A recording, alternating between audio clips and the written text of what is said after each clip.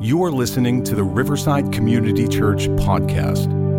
For more information, visit us at www.riversideconnect.org. C.S. Lewis once made the comment, "Why do we read?" He asked the question, and then he answered it by saying, "We read to know that we're not alone." Why do we enjoy a good movie? Why do we enjoy a good book? Why do we enjoy stories? Because we see ourselves in these stories. We find that the experiences that others have had, that they tell about, whether it be fictional or non-fictional, are stories that we connect to and we glean from them. We learn from them. It helps us to understand ourselves better as well as the world around us. And I wonder if years from now somebody writes a story of your life, would it be a page turner? Would it be something that they would be excited to read about because of what your life was about and what you accomplished and what you experienced? Even the good, the bad, and the ugly, I think, are sometimes what makes stories great. So really, in a sense, as we talk about page turners, we go through this series through the book of Acts over the next couple months, and I hope that you will be here. If you're not on vacation, I expect you to be here. In fact, I expect you to bring somebody with you. Look, there's room. Let's bring them. Let's get them here. Let's do it. All of us. It's our job to do this. So I am excited about this series as we go through the book of Acts, because if you've never read the book of Acts, in fact, if you've never read the Gospels in the book of Acts, and you were to pick it up and read it for the very first time, I promise you it is a page turner. It is a page turner. What is it that makes a book a page turner? Well, there's intrigue. There's the what's going to happen next kind of idea, you know? It's like you read a page turner, it always ends you at the end of a chapter with, "Oh, I can't wait to read the next chapter," right? That's what makes something a page turner.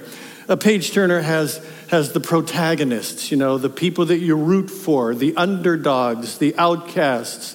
This page turner of the book of Acts is about an outcast religious sect that becomes mainstream because of the work of the Spirit in their lives. You have the antagonist, you have the bad guys, you have the principalities and the powers, the rulers and the authorities. All of those are in this story of the book of Acts. And as we read that, we see this tension between the protagonist and the antagonist.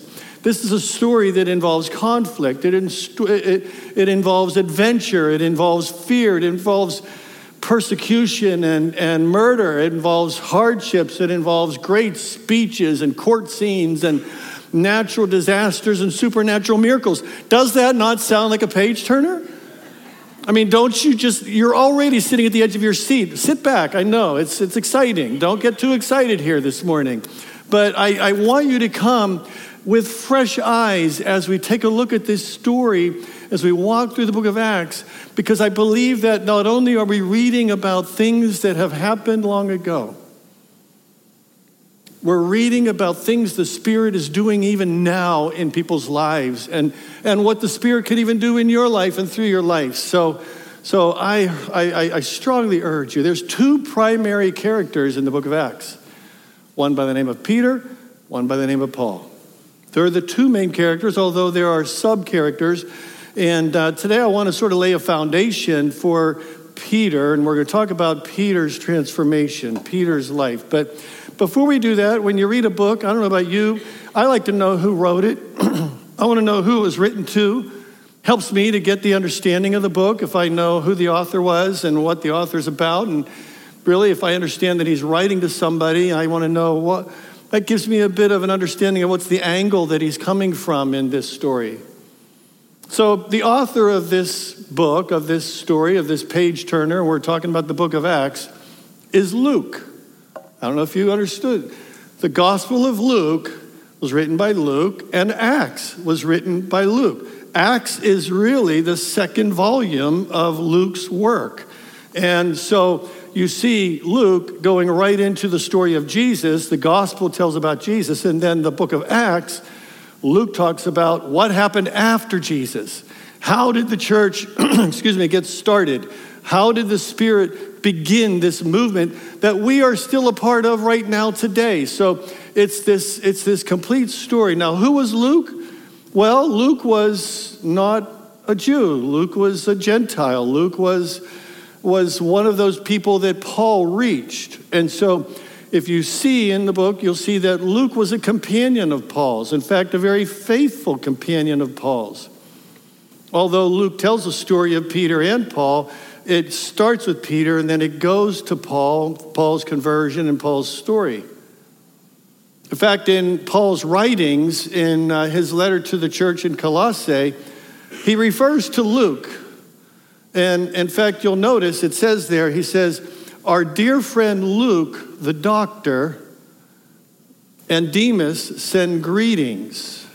Do you see that?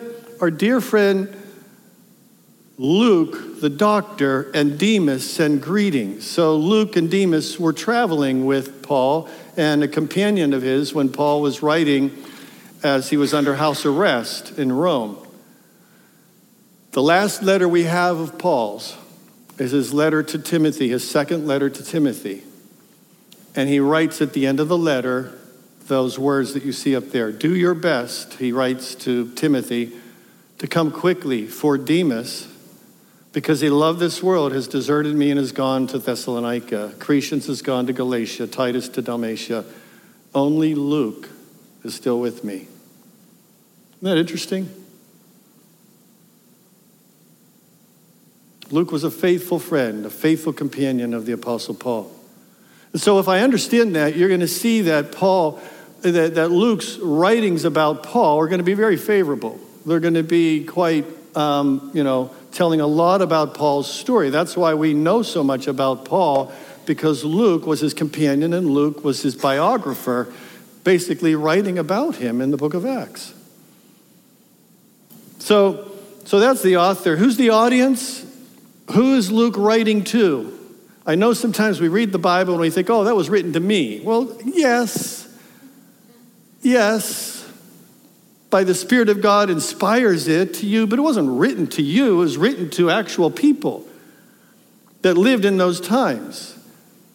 And Luke is writing to a person by the name of Theophilus. Now, Theophilus is a Greek name. It's a Greek word, and it's two words put together. It's called God, Theo, phileo. Phileo means love, lover of God. So some scholars say, well, Theophilus was maybe just a fictional person that he was writing to because he knew this would be passed around to the churches, but it might have been and probably was a disciple of Luke's. Luke was probably Theophilus' mentor, but it was also meant to be spread around to others too. So if I haven't put you to sleep yet, let me just read this, okay?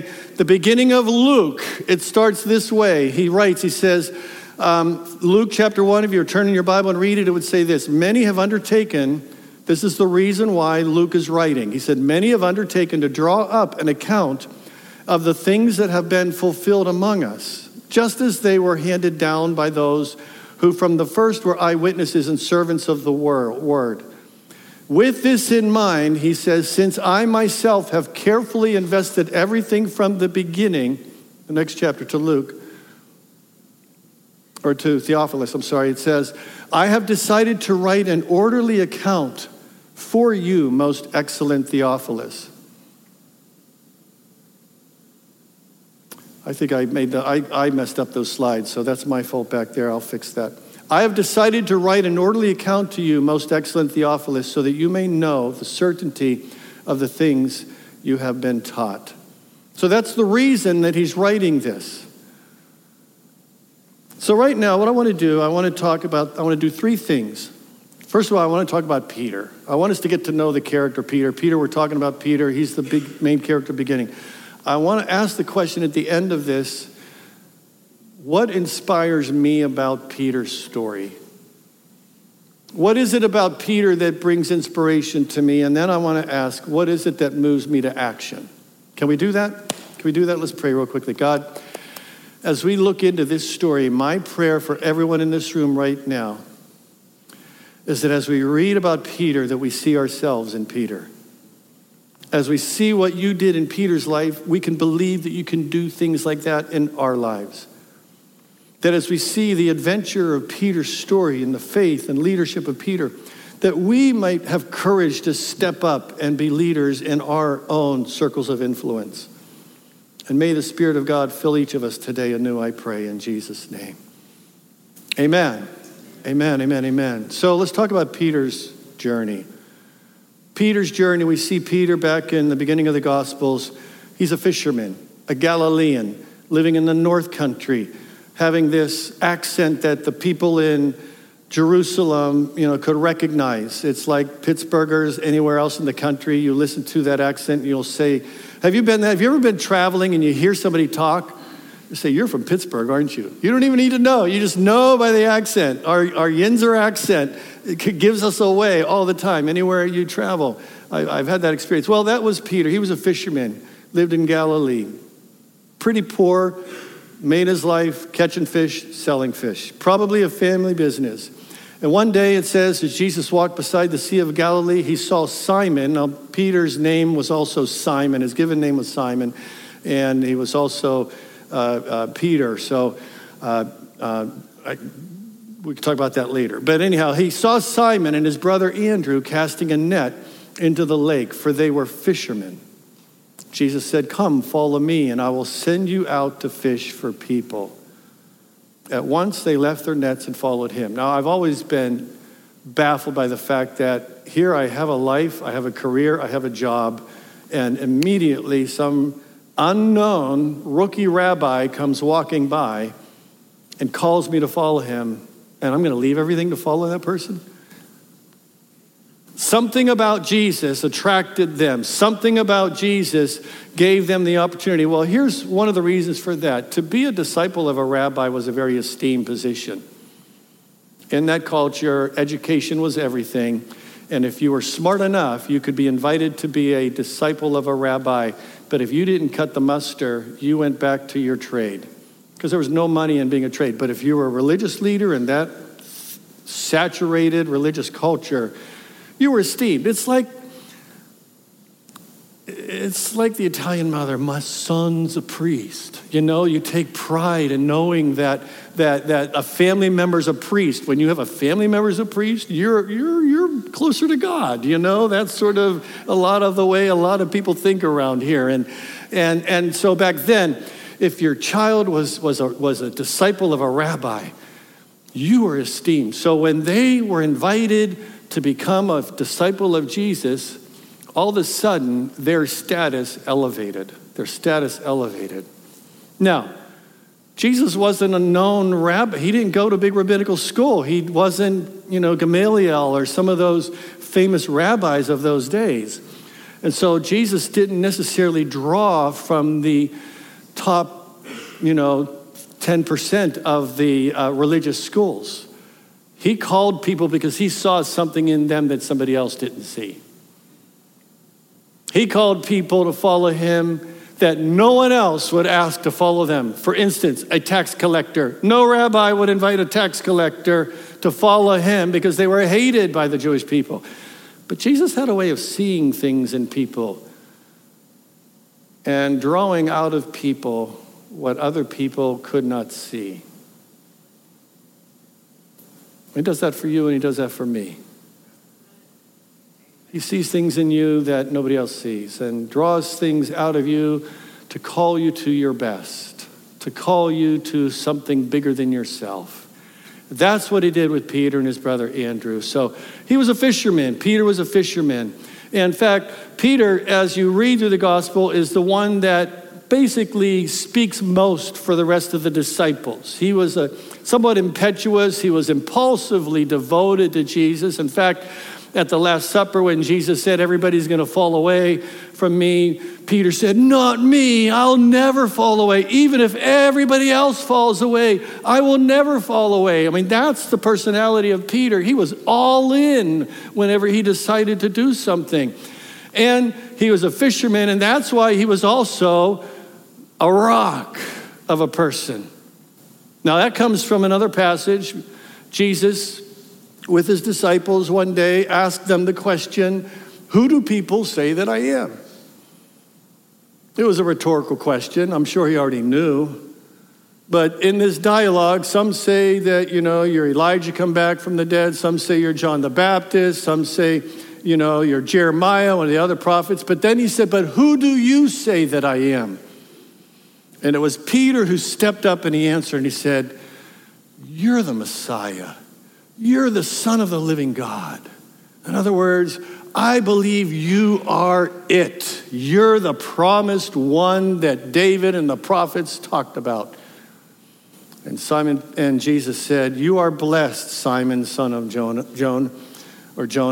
because my Father in heaven has revealed this to you. You did not learn this from any human being, and now I say to you that you are Peter, which means rock. And upon this rock I will build my church, and the powers of hell will not prevail against it, will not conquer it. Peter was a rock. Upon Peter, the church is going to be built. Peter must be some fantastic guy. Jesus saw that potential. He recognized his leadership capabilities. And Peter had a great talk. I mean, he could talk the talk. He made the commitments. He said, I'm going to follow Jesus. I'm going to be there with Jesus. I'm solid as a rock, man. With Jesus, he and I, we're tight. I'm never going to fall away. I am a rock. And yet, before morning, he turned into butter. He was a chicken. He was a denier. You remember the story? Jesus got arrested. Peter's kind of looking from the distance, kind of following the mob that arrested him. And he's going through this monkey trial with the religious leaders, and there's people in the middle of the night around a campfire, and Peter's just hanging around there, kind of staying close, but far enough that he's out of danger. And after a little while, those that were standing there went up to Peter and said, surely you're one of them. Your accent gives you away. And he began to call down curses. Peter, I will never leave. I'm with you, Jesus, all the way. And before the sun rises, he's cursing that he never knew him. I don't know the man. Immediately the rooster crowed, and Peter remembered the words Jesus had spoken, that before the rooster crows, you will disown me 3 times. And he went outside and he wept bitterly. Have you ever felt that way when you've disappointed God? Have you ever done something and you think, oh man, I am the worst of the worst. I can't believe in church, I went forward and I raised my hand and I said, I'm going to follow Jesus. In church, I made these promises at the end of the service when the pastor asked me to promise something to God. And I knew I was going to walk out of there on Sunday morning and I'm going to be on top of the world all week. And by the time Monday comes along, you've just blown it. Anybody else? Am I the only one? Yeah, that's Peter. The rock turned to butter. The rooster crowed. If you ever see a church that's called St. Peter's or something, you'll see a rooster weather vane. That's about Peter. Thank goodness Jesus didn't leave him in that condition. So Peter, staying from a distance, watching the crucifixion, goes into hiding. You know the story. We talk about it every year at Easter. The women go to the tomb. Peter goes to the tomb. He's half believing, half not believing, not sure what to think. He says, I don't know what to do. I'm going to go back to fishing. And so he does. So he's back to fishing. And in John's Gospel, chapter 21, it tells a story that it's at nighttime. He's fishing overnight. Sees somebody walking along the shore, building a little fire, gets to shore. It's Jesus. He goes to shore. And Jesus has this most intimate conversation with Peter. He says, Peter, do you still love me? Oh, you know I do. Feed my lambs. Peter, do you really love me? Oh, Jesus, you know I do. I really do. Take care of my sheep. Peter, do you really love me? Oh, Jesus, You see, Peter denied Jesus 3 times, and Jesus gave him 3 opportunities to say, I'm back, I'm with you, I'm here, I'm here. And Jesus knew what Peter was going to end up doing, that he was going to go forth and he was going to go ahead and be the leader of this movement after Jesus ascended into heaven. And he knew that Peter would end up being crucified like Jesus was someday. Only Peter, at the end of his life, said, I'm not worthy of dying the way Jesus did. So he said, I want to be crucified upside down. And so he was. That's according to tradition. So he was restored. Well, that brings us to the end of the Gospels, and then we come to Luke's writing in the book of Acts. And Acts chapter 1, chapter 2, and I'm almost done. Luke, again, referring to Theophilus. I'm going to tell you more about this story. And he says in Luke chapter 1, on one occasion while Jesus was eating with the disciples, he gave them the command that don't leave Jerusalem, but wait for the promise. Wait for the gift that my Father promised. For you've heard me speak about it. He said, John baptized with water, but in a few days, Jesus told his followers, the Spirit, he talked about that you will be baptized with the Holy Spirit. So what happened was the people gathered in Jerusalem. And Jesus, when he appeared to them, they said, Lord, are you going to restore your kingdom at this time? They still were hanging on to the hope that Jesus was going to establish an earthly kingdom. And he said, no, he said, it's not for you to know the times or the dates that my Father has set by his own authority, but you will receive power when the Holy Spirit comes upon you. And you'll be my witnesses, my martyrs. The word martyr comes from that word in the original language, marturion. You'll be my witnesses in Jerusalem, Judea and Samaria, to the ends of the earth. Just as an aside, in this sermon series that we're doing this summer, we call it Page Turner. We're looking at 3 volumes. The first volume is the Jerusalem volume. That's the Awakening series. Over the next few weeks, we'll be talking about what happened in Jerusalem. Then we'll be talking about, the next series is about transforming. And we're talking about what God did in Judea and Samaria. And then we'll talk about overcoming and how God breached over the divide between Jews and Gentiles and went into the Gentile world and to the uttermost or the ends of the earth. So that's how we divided this up into these 3 different months of summer. So Jesus ascended into heaven. He told them, and just wait here in Jerusalem. The Spirit's going to come. But while they're waiting in Jerusalem, the question arises, Jesus is gone now. It seems like he ascended into heaven. He's not going to be appearing any longer. Who's going to be our leader? Who's going to step up? And that's where Peter stepped up at that point. And Peter, it says that in those days he stood up literally among the believers, a group numbering about 120, and he said to them, brothers, the scripture has to be fulfilled. And he talked about how Judas was gone. Now we need to have 12. There were 12 tribes. We got to have 12 disciples. And so we need to elect somebody else to take Judas's place. And he led them in the first church decision, the first corporate decision. How are we going to make this decision? Let's cast lots. It was between Matthias and, I forget the other name right now. And it ended up the lots fell on Matthias.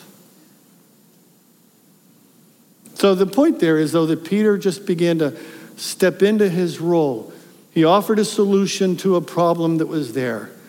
But then Acts chapter 2, and this is where, boom, this is the climax of the first chapter of the book of Awaken, of the book of Acts. And there, while they were there on the day of Pentecost, celebrating the Jewish holiday of Pentecost, they were in one place. Suddenly, like a sound, like a blowing violent wind came from heaven and filled the whole house where they were sitting. They saw what seemed to be tongues of fire that separated and came upon each of them. And all of them were filled with the Holy Spirit and began to speak in other tongues as the Spirit enabled them.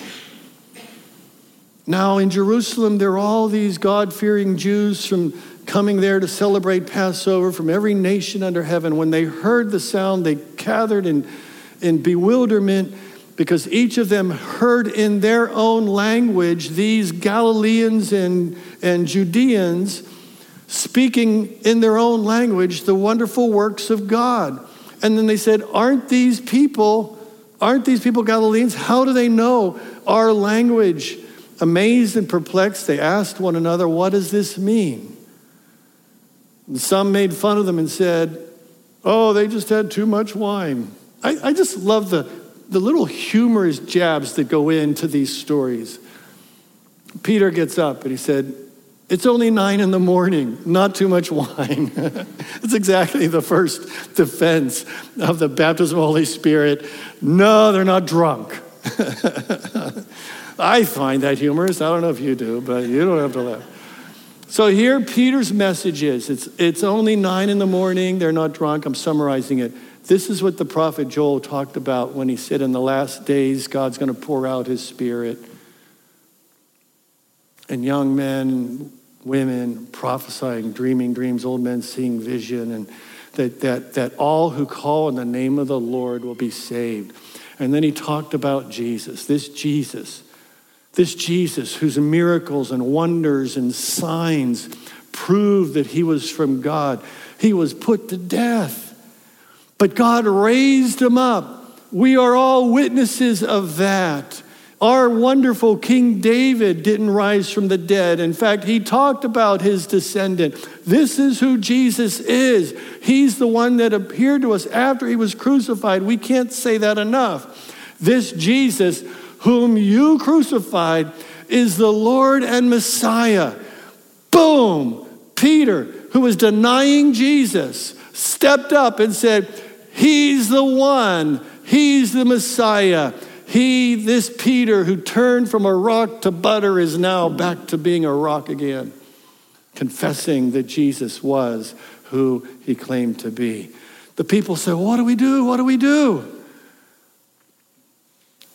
Peter replied, repent and be baptized, every one of you, in the name of Jesus Christ for the forgiveness of sins. And you will receive the gift of the Spirit, the promise that's for you, for your children, and for all who are afar off, for all whom the Lord our God will call. This story is your story. This story is my story. This story is about people believing in the impossible reality that God rose from the dead, appeared to people, and then they went and told others about it, and it changed the world.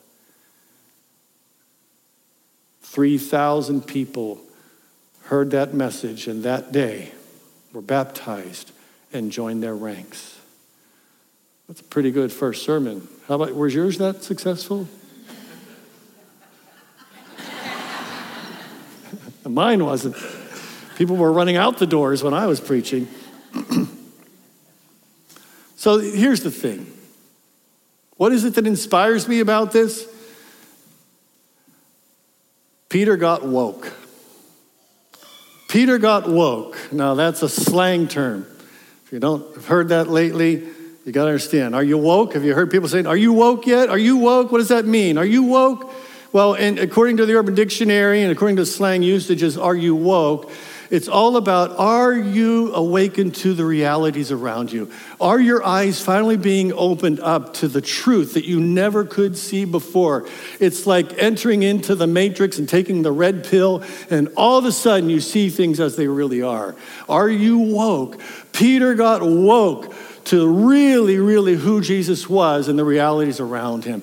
A lot of people around today are getting woke to the injustices, to the social problems that we're facing, and it's causing a lot of turmoil because some are woke and some are trying to get the others to be woke about the issues. And there's the battle about, are you woke about immigrants? Are you woke about injustice? Are you woke about all these things? Peter got woke, and it woke 3,000 people that day. That's the awakening. That's the beginning of the awakening, right there, right then and there. And the point is that that's what the Spirit of God does. He awakens us. He wakes us up to a reality that we never saw before. to the reality that there is a God in heaven who came to earth, who was indeed one of us and yet fully God. And this God took upon himself all the grief, all the rejection, all the hurt, all the pain, all the suffering that you could ever go through. And the very people that put him in the grave, he forgave. And he showed them what God was like. And he takes upon himself the sins of all who would believe in him. They get buried with him in the grave. We get baptized. We're buried in the grave with Jesus. We are brought out of the water. We're raised to new life with Jesus, and we are woke. We are woke, awakened to the new life that we have in God. Folks, if that doesn't get you excited, you need to get woke. And I'm serious as cancer right now. You need to get woke.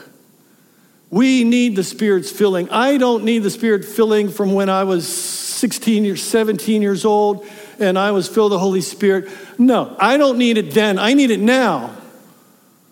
I need it daily. I need it constantly. Well, do you speak in tongues? I speak in tongues. I got it. You don't. You know what? Let's get rid of that conversation and just ask the question, are you woke to the Spirit of God? Are you woke?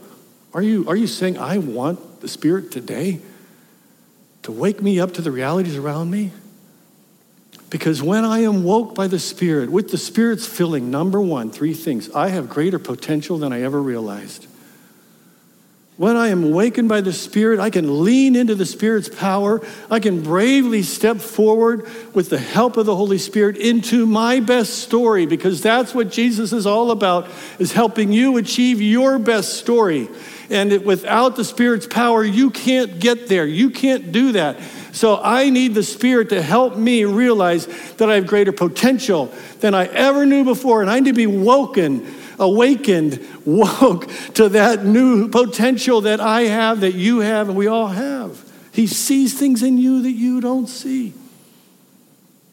Not only do I have higher potential, I have a higher purpose. I have a greater purpose than ever before.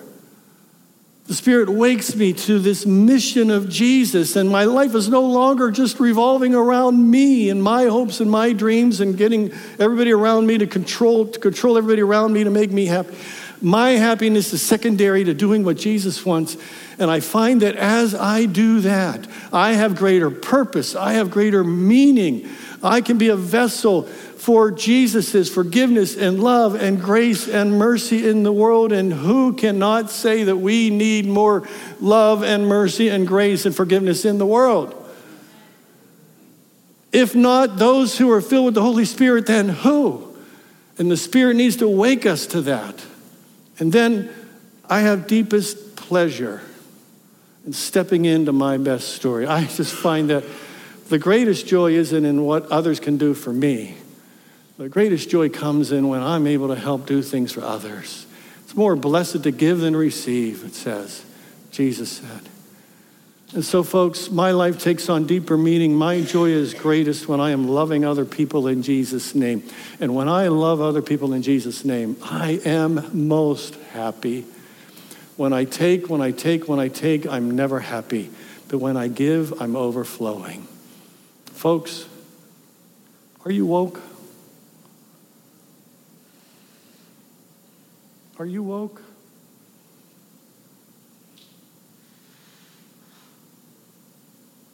Bow your heads with me, please.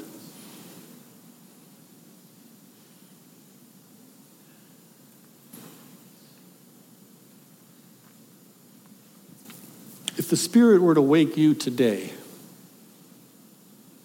what would change?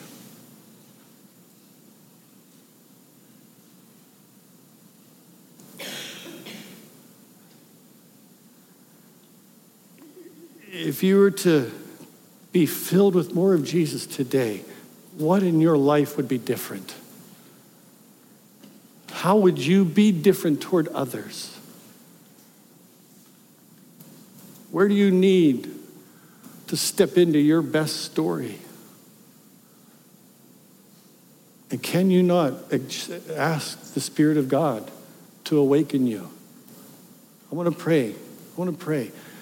I think, imagine if you were to wake to the potential that you have, the purpose you have, the joy of serving Jesus. How different would your family, would your home, would your life be? If we all were to do, how different would our church be? How different would our community be?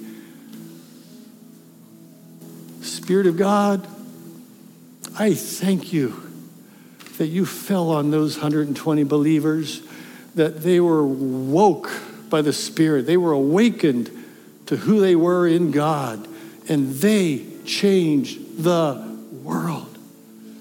God, wake me today.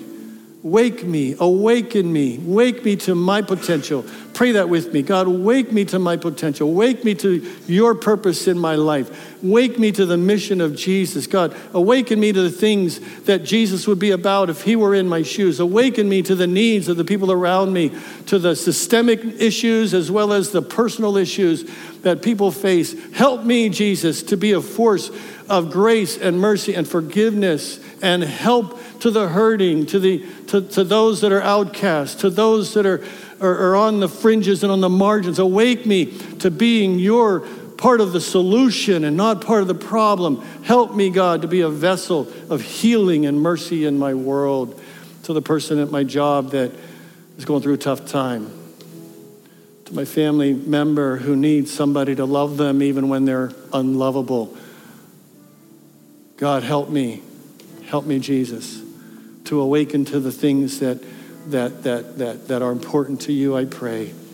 And God, may all of us be woke every day as we waken in the morning, be woke to the Spirit of God in us, because we put our faith and trust in the one who pours out his Spirit on all flesh. I need you, Jesus. I need you, Holy Spirit. I want you, Holy Spirit. I'm open to you, Spirit of God. Wake me today, I pray, in Jesus' name. Amen.